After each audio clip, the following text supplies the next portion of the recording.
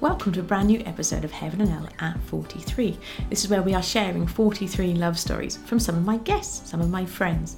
And today I have another friend. She and I have known each other since about September last year. Her name is Tracey Joy. I love that she has Joy as her surname. It's the best because she actually exudes joy. So she's just a delight. So I'm really excited to share her story with you. Her story was actually a real answer to prayer because I went to bed on Thursday night going, okay, God, we don't have a story for Sunday. And I woke up to Tracey saying, hey, Elle, I have the story ready for you. And I was like, thank you, God, we have a story for Sunday. And it's a brilliant one. So this is like a little bonus story for you, is a reminder that God knows what you need and he will meet you where you're at. And that really is a theme that's been coming through all of these stories. You know, God loving you and meeting you where you're at. So Tracey's story is delightful. I hope that you will get as much from it as I do. So without further ado, let's hand over to Tracey. Hello, I'm bringing you my God story from inside my vehicle because this is where it happened on that beautiful December day in 2017. That's the end of the story though, so let me start from the beginning. In January of 2015, my grandmother passed away unexpectedly.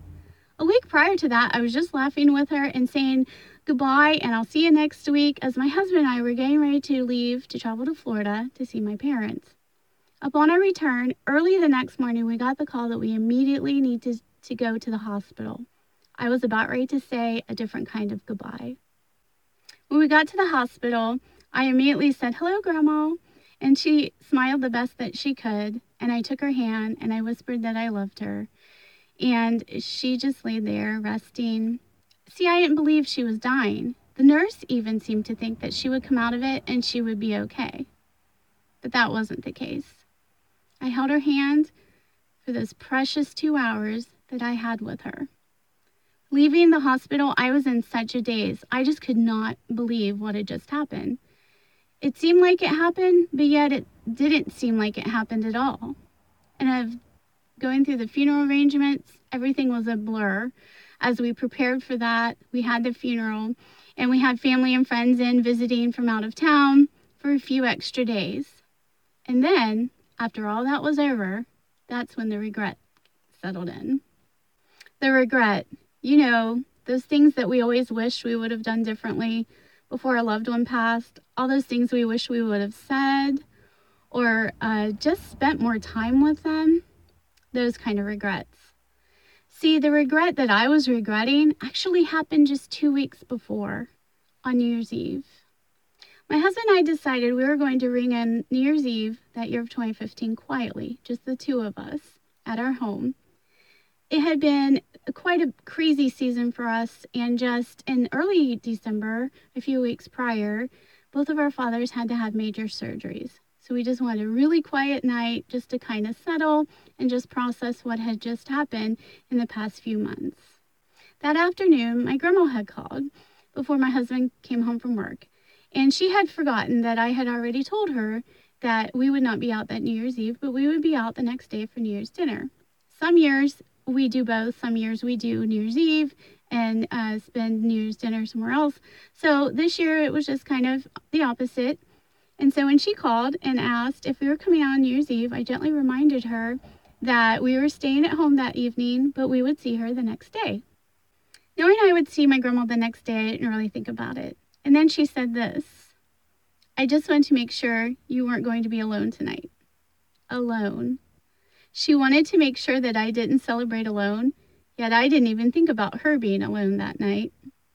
If I would have known that we were going to lose her 2 weeks later, if I would have known that that was going to be her last New Year's Eve, I would have put my selfishness aside for a quiet night that evening and made sure she didn't spend it alone. That was the regret that came and that I carried. And that's not the only thing that came with it. It also came guilt, shame, and the thought that I was a terrible granddaughter. I carried all those things, that regret, that guilt, that shame for almost 2 years. And then that beautiful December morning arrived, December 29th, 2017. I had some errands to run, and I remember being in quite a rush, actually. And I was also getting emotional as New Year's Eve was quickly approaching. And I was thinking back to that night when I talked to my grandma, and she said that she didn't want me to be alone. As I got into my vehicle, I noticed something fluttering on the windshield, on the outside of the windshield. I took a closer look and I realized it was a feather, a beautiful white feather. Now I knew we hadn't hit a bird, and that feather wasn't there the evening before when we came in. Also, we don't really have any birds around here that have feathers like that are so pure white. And also thinking about the wind, there was no way it could have been blown in and tucked so perfectly under the windshield wiper. As I looked at it even more, I realized it was so perfectly white. There was no trace of dirt, no other colors mixed in like brown or gray or anything like that. Just so beautiful and so white. I knew that feather was placed there, tucked so perfectly under the windshield wiper, and it was meant for me, and it was waiting for me that day. I truly believe and know that feather was a gift from God, and that wasn't the only gift He gave that day. As I held that feather, the guilt, the shame, and all those thoughts of being a terrible granddaughter immediately melted away. They were gone, just in an instant. I could feel God's love so strong pouring out on me in that moment, and it was just so freeing. God was loving me that day. God was showing me and telling me that I was never any of those things. God gave me an amazing gift of freedom on that beautiful December morning. Thank you so much, Tracey. Yet another glorious story, and I really appreciate and just respect the fact that you're just so transparent about where you're at, Tracey. So thank you so much for sharing your story. For those of you who are here who have children, I would encourage you in particular to check out what Tracey and her husband David are doing. They have Joy Kids Ministries. I shall put links in the comments to their Facebook page and their YouTube channel. Because there's a special character called Panda Lynn, and she's delightful. And so I'd love for you to meet both David and Tracey and Panda Lynn. So do please follow her on Facebook, subscribe to the YouTube channel. But like I say, their heart really is for children and young people, but children, youngsters. So if you have little kids, sort of, I don't know what age they would be, but maybe under teenagers, then I would really encourage you in particular to go and check out what they're up to.